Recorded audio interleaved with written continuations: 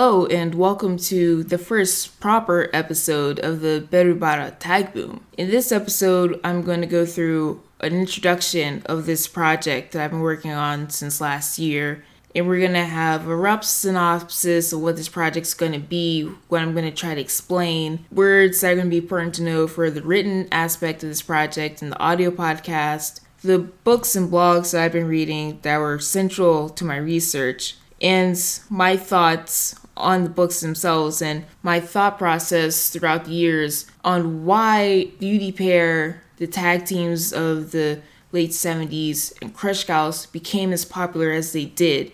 But first, I'm going to talk about, for most people in the West, when they think popular joshi wrestling, they usually go to the period of 1991 to 1995, 1996. And that's when we see interpromotional feuds in the interpromotional shows, most notably Big Egg Universe, matches between AJW, JWP Project, LLPW, and FMW's women's division. This era is when you're going to see most matches recommended from in the West. If you say, hey, what's a good joshi wrestling match? You're probably going to see Manami Toyota, Kira Hokuto, Aja Kong, Dynamite Kanzai, Mayumi Ozaki. And this is an era of great wrestling and some of the best talent we've ever seen. And it was popular, but ironically, the tail ends of popularity for joshi wrestling, as in 1996 we see a mass exodus from AJW because they've lost a lot of money, millions of dollars, and they checks bounce twice, I believe, and people leave to form their new promotions. New promotions means oversaturation, and then the economy being stalled since the beginning of the decade. Joshi wrestling loses popularity and money fast after 1996. But strangely enough, for all the praise that the 90s get, not as many people point to the 80s, which is the most popular decade for AJW in joshi wrestling. We have the Crush Gals, which in my opinion are the most popular tag team and wrestling act in joshi wrestling. We also see Dynamite Gals, we see the Jumping Bomb Angels, we see the creation of JWP. A lot of also great and amazing talent were in the 80s, and while there is still some discussion of the 80s and Crush Gals' popularity, we very rarely see any discussion about Beauty Pair and this era of the 70s of AJW and how joshi wrestling became popular in the 70s and what influenced the creation of Beauty Pair. And I feel it's important to discuss because without the Beauty Pair, we would not have seen the creation of Crush Gals. And it's important because without the 70s and the creation of Beauty Pair, we can't get to Crush Gals. And in order to truly understand how Beauty Pair gets created, we have to understand several moments in girls' culture in Japan throughout the 20th century. And we have to understand the different pop cultural influences that come into play to make the Fuji TV executives say,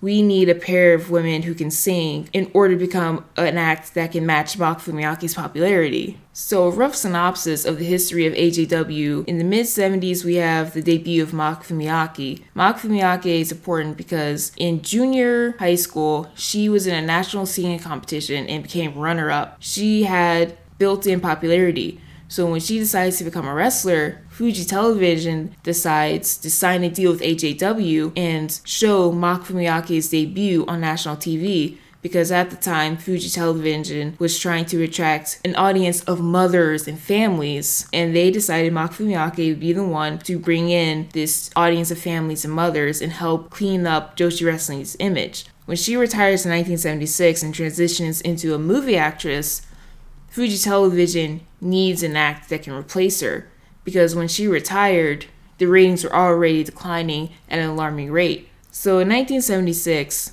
we have a new pop duo that's starting to gain popularity called Pink Lady. And we also see the creation of Rosary Side 3 from the Takaruzuka Revue and the tail end of the Rosary Side 2.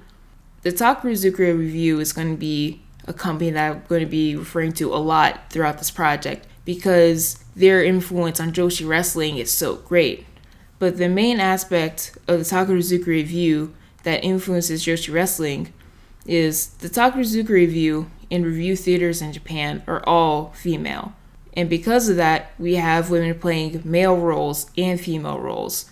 The women who play male roles are otokoyaku, and women who play female roles are musumeyaku. And in the 70s, we see the creation of a formal top star system. And your top stars, or golden pair, are your top otokoyaku, who plays all your male lead roles, and your top musumeyaku, who plays all your lead female roles. So crafted in the image of a top duo, or the top stars of Takarazuka, we create beauty pair. Jackie Sato is our otokoyaku, and she wears mostly blue gear because blue is gendered as a male color in Japan.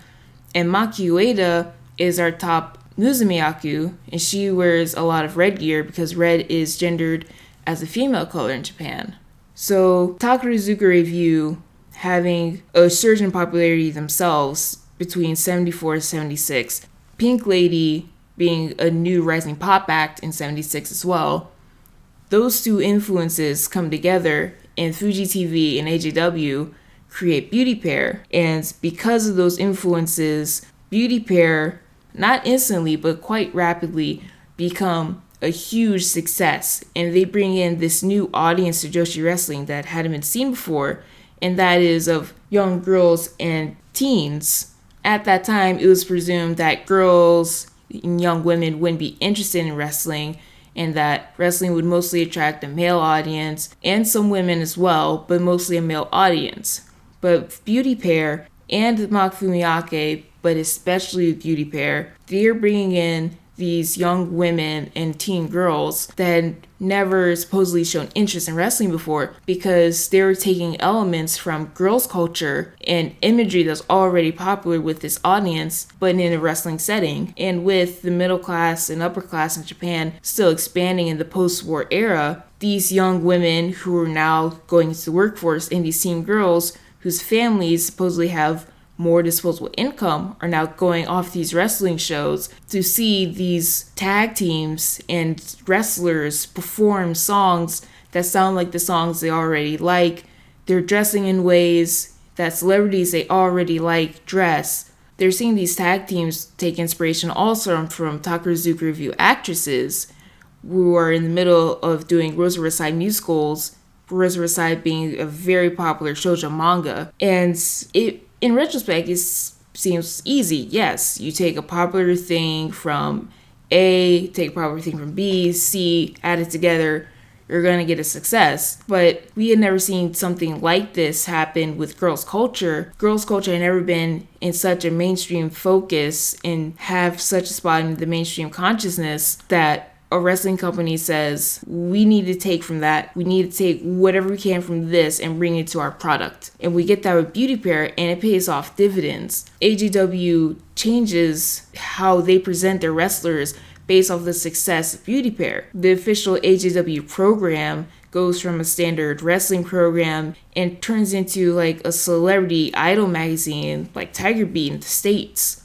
All of this evolution of girls' culture, interaction between this shoujo audience and these creators all coming together in the 70s, we see the creation of some of the biggest, most important shoujo manga in the early 70s, some becoming so popular that other aspects of girls' culture, like Takarazuka Revue, create musical productions of these popular manga, and that becomes so popular that it influences this rising sport of joshi wrestling, and it becomes such a hit. And we of course see that carry out through the 70s and into the 80s with all these tag teams.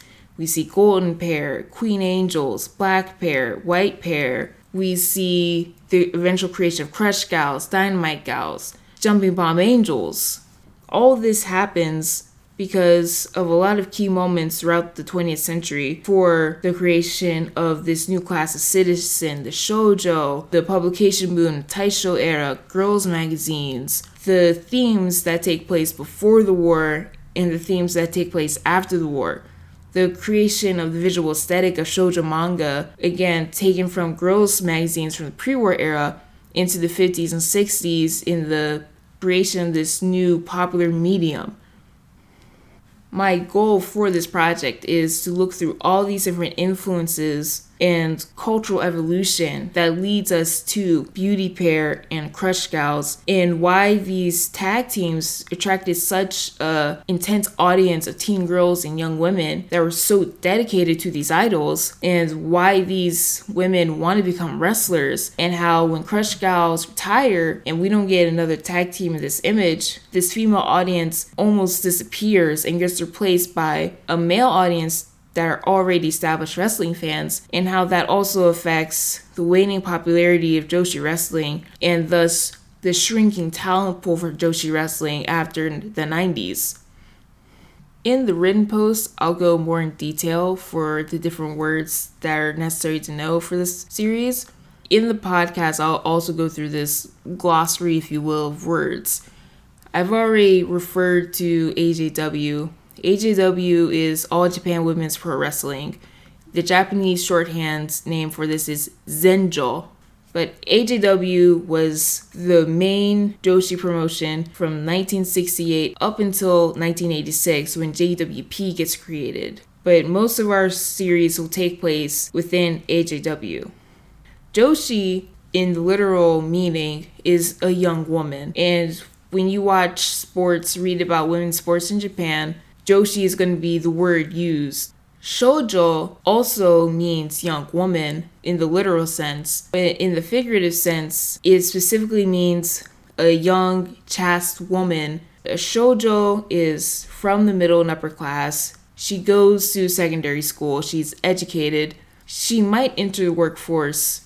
If she is from a family that is well off enough, she won't enter the workforce, but she is what many in modern Japan would say is the ideal Japanese woman. She is, as some were saying in that time period, the caretaker of Japanese culture. She is the model of Japanese beauty, the shoujo. Not young women from outside the middle and upper classes, because those women wouldn't be able to get educated. They may be doing nefarious things like premarital sex. They would be entering the workforce. If their families were poor enough, they would have to be doing manual labor. And that was not seen as a good thing for a young woman to do. Physical labor, anything to dirty her reputation. I've already mentioned the Takuruzuka revue. Revue theater is different from the type of theater you'll see in Broadway, which Broadway theater is more long, multi-act plays with a singular story, whereas revue theater of different themes, although sometimes it can be of a singular theme, shown throughout different acts of different dances and music. The Takuruzuka and other revue theaters in Japan are usually all female. In 1913, the Takuruzuka Revue was founded, and it marked the official return of women to the stage, as women were banned from theater in Edo era because a lot of kabuki companies were using the actresses as prostitutes, so the shogunate government banned women from the theater. I've already explained it, but otokoyaku are your actresses that play male roles, and muzumeyaku are the actresses that play female roles. I'll be referring to this a lot, especially when I get into the details of how beauty pair were created, the BeruBara Boom Takuruzuka experience from 74 to 76. And the last major term that will be essential for this project is an S-class relationship. An S-class relationship is a non-sexual platonic relationship between girls, usually at secondary school. Now, a lot of Western scholarship, they attach lesbianism and queer identity on S-class relationships. And that's not an accurate way to view this phenomenon from pre-war Japan at girls' schools, because something that it's hard to not frame everything as we view it in contemporary times, and especially living in a predominantly Christian country in the West. But in the past, even in European countries, especially in countries outside the West, homosexual acts did not mean a homosexual identity. And to expand off of that, platonic relationships that feature a lot of what can be referred to as skinship did not mean homosexuality as we would define it today. So S-class relationships usually run off a junior and senior relationship dynamic between two students. So you could have, multiple friends, but you would have one person you'd be in an S-class relationship with. And you would typically exchange letters, gifts, you would hang out after school, you would hang out before school. But it's very important to understand that while, yes, there were instances of S-class relationships being homosexual, but a lot were just platonic friendships between girls. And I'm going to expand on this in a future episode. But as I said, a lot of people in the West, you can even look on the Wikipedia page for S-class, they identify this as a lesbian thing when it just doesn't, because Japan is not a predominantly Christian society. Homosexual identity didn't become attached to homosexual acts even up until the 30s in Japan. So girls having close relationships in adolescence into young adulthood was seen as normal. And in school, it was seen as a way for girls to learn how to have deeply emotional connections with another person, because pre-war Japan was built off of samurai society. And samurai society was very separated by the sexes. So girls didn't communicate and hang out with boys. That was seen as an inappropriate thing to do. So they would develop connections with their fellow classmates at all girls' schools. And one of these things that developed from that homosocial environment was an S-class relationship. It is a relationship between two girls that can expand beyond school. Many women who had an S-class relationship stay friends with that other woman throughout their lives, but they continue into a heterosexual lifestyle because that relationship wasn't seen as a subversion of heterosexuality. It was seen as a part of this heterosexual society. So now I'm going to get into the major books and sources for this project. And the biggest one is this Ameblo blog by Kimumasa992.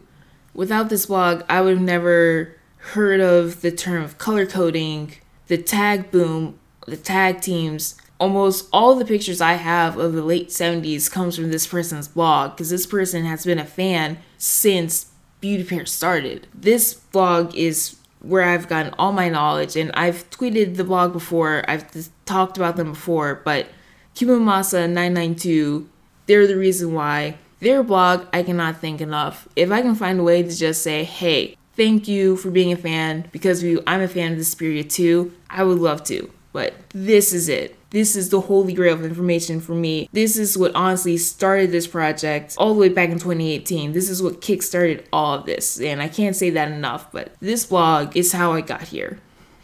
The next book I'm going to discuss is Takarazuka, Gender Politics and Popular Culture in Modern Japan by Jennifer Robertson. This is the first book that I purchased about Takarazuka review, and it has a lot of criticism, and it is well-deserved criticism that I'll discuss after this point, but this is the best documentation I've seen of Takarazuka review and Ichizo Kobayashi's involvement in the war machine and the propaganda machine of Imperial Japan. Ichizo Kobayashi was heavily involved in the war effort. He was a former president of a Korean electricity company in occupied Korea. He was also involved with companies in occupied Manchuria. This book discusses how a lot of people in the government saw Takarazuka as a way for the Japanese citizen to see the Japanese empire. The Takarazuka Review would make productions take place in occupied territories to not only show citizens what the Japanese empire looks like, but to also show the citizens under Japanese rule how they should act as minorities in the Japanese empire. Like, this is a proper way you should be Chinese. This is how Koreans should act. This is how Polynesians should behave under the imperial flag of Japan. While her translations are rightfully criticized for focusing heavily on the homoeroticism you can take from the subtext of Takarazuka productions, I will say again, this is probably the most detailed documentation of Takarazuka in Imperial Japan. And that is valuable in itself because any official Takarazuka resource will gloss over that period of time. The official Takarazuka English website goes from 1939 straight into 1950, saying Takarazuka Revue bravely performed during the wartime and occupation. The Meiji Restoration by W.G. Beasley is probably the go-to book for the Meiji Restoration. It discusses the Japanese society of late Edo Japan, the environment, the political movements happening before and during the foreign treaties of 1858, especially the immediate aftermath of the signing of those 1858 treaties, the radicalization of different parties and different classes of the samurai and of the lords, the restoration of imperial rule in Japan in the immediate aftermath. So if you're interested in Japanese history, especially what's considered modern Japanese history, I would definitely recommend the Meiji Restoration. It's easy to read, simple language, very good book, especially considering it was written in the 70s. I can still recommend this.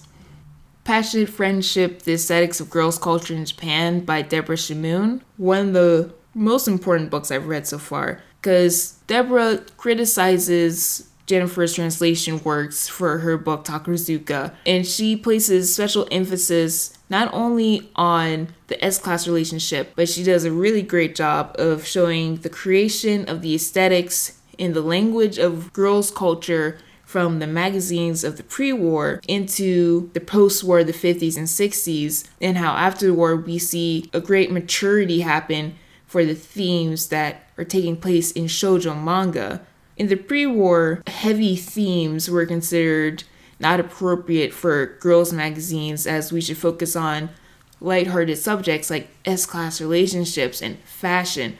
Whereas in the post-war, we just see ideas and themes that would not have been conceivable before become commonplace in the 70s. If you want to learn more about how shoujo manga developed, I would definitely recommend this book. As I said before, it does a great job contextualizing how shoujo manga gets to the 70s, how the aesthetic of the large starry eyes, flowy hair, long limbs becomes what it is. And it's an evolution that takes place from the 1910s all the way into the 70s.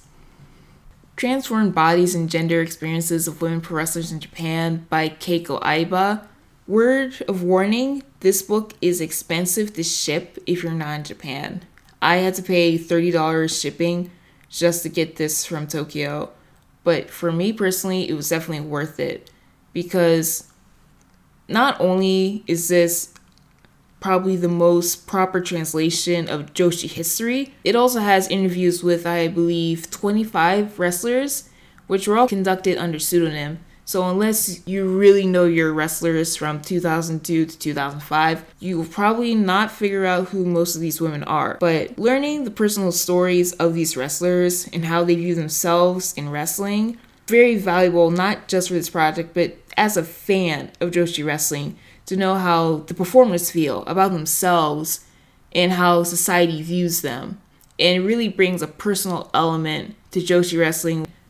Gender Gymnastics, Performing and Consuming Japan's Takarazuka Revue by Lonnie R. Stickland. This, I would say, is a better look at the Takarazuka Revue. It has a more appropriate lens and isn't focused on this homoerotic subtext that a lot of Western viewers love to grab onto about the Takarazuka Revue. Stickland was a former translator for the review, and because she was a former employee, she has interviews, like in Transformed Bodies and Gender, with former Takarazuka actresses, creative members, fans, and she also works to help put in perspective how the actresses in the review are affected by society's gender norms during and after they perform in the review. And she also calls out Jennifer Robinson's work, with her translation, and again, her hyperfixation on this homoerotic element in Takarazuka.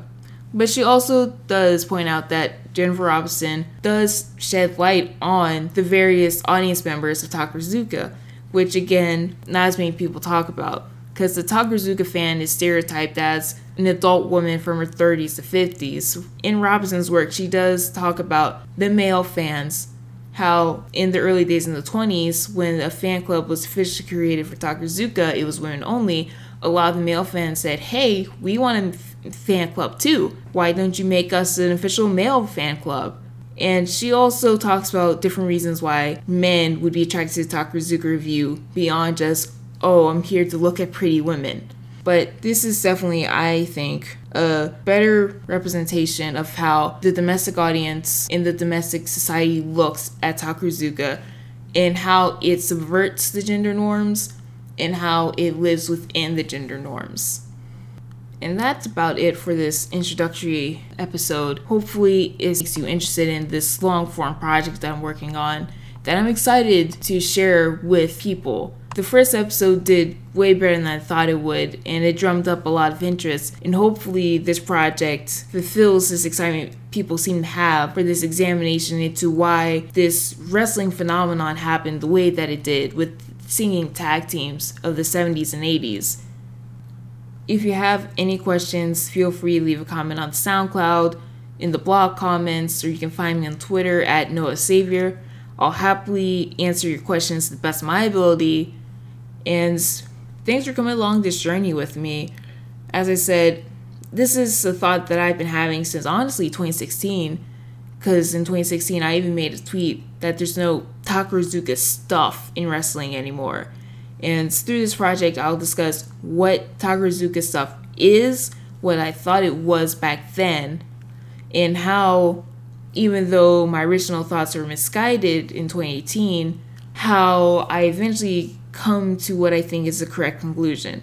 And hopefully you guys enjoy this too and will take away something from this project. It may not be the same self-reflection that I took from various aspects of this project, like gender presentation, physical confidence, things like that. But it may make you also examine how you consume your fandom and what types of media you like and how that media comes to be.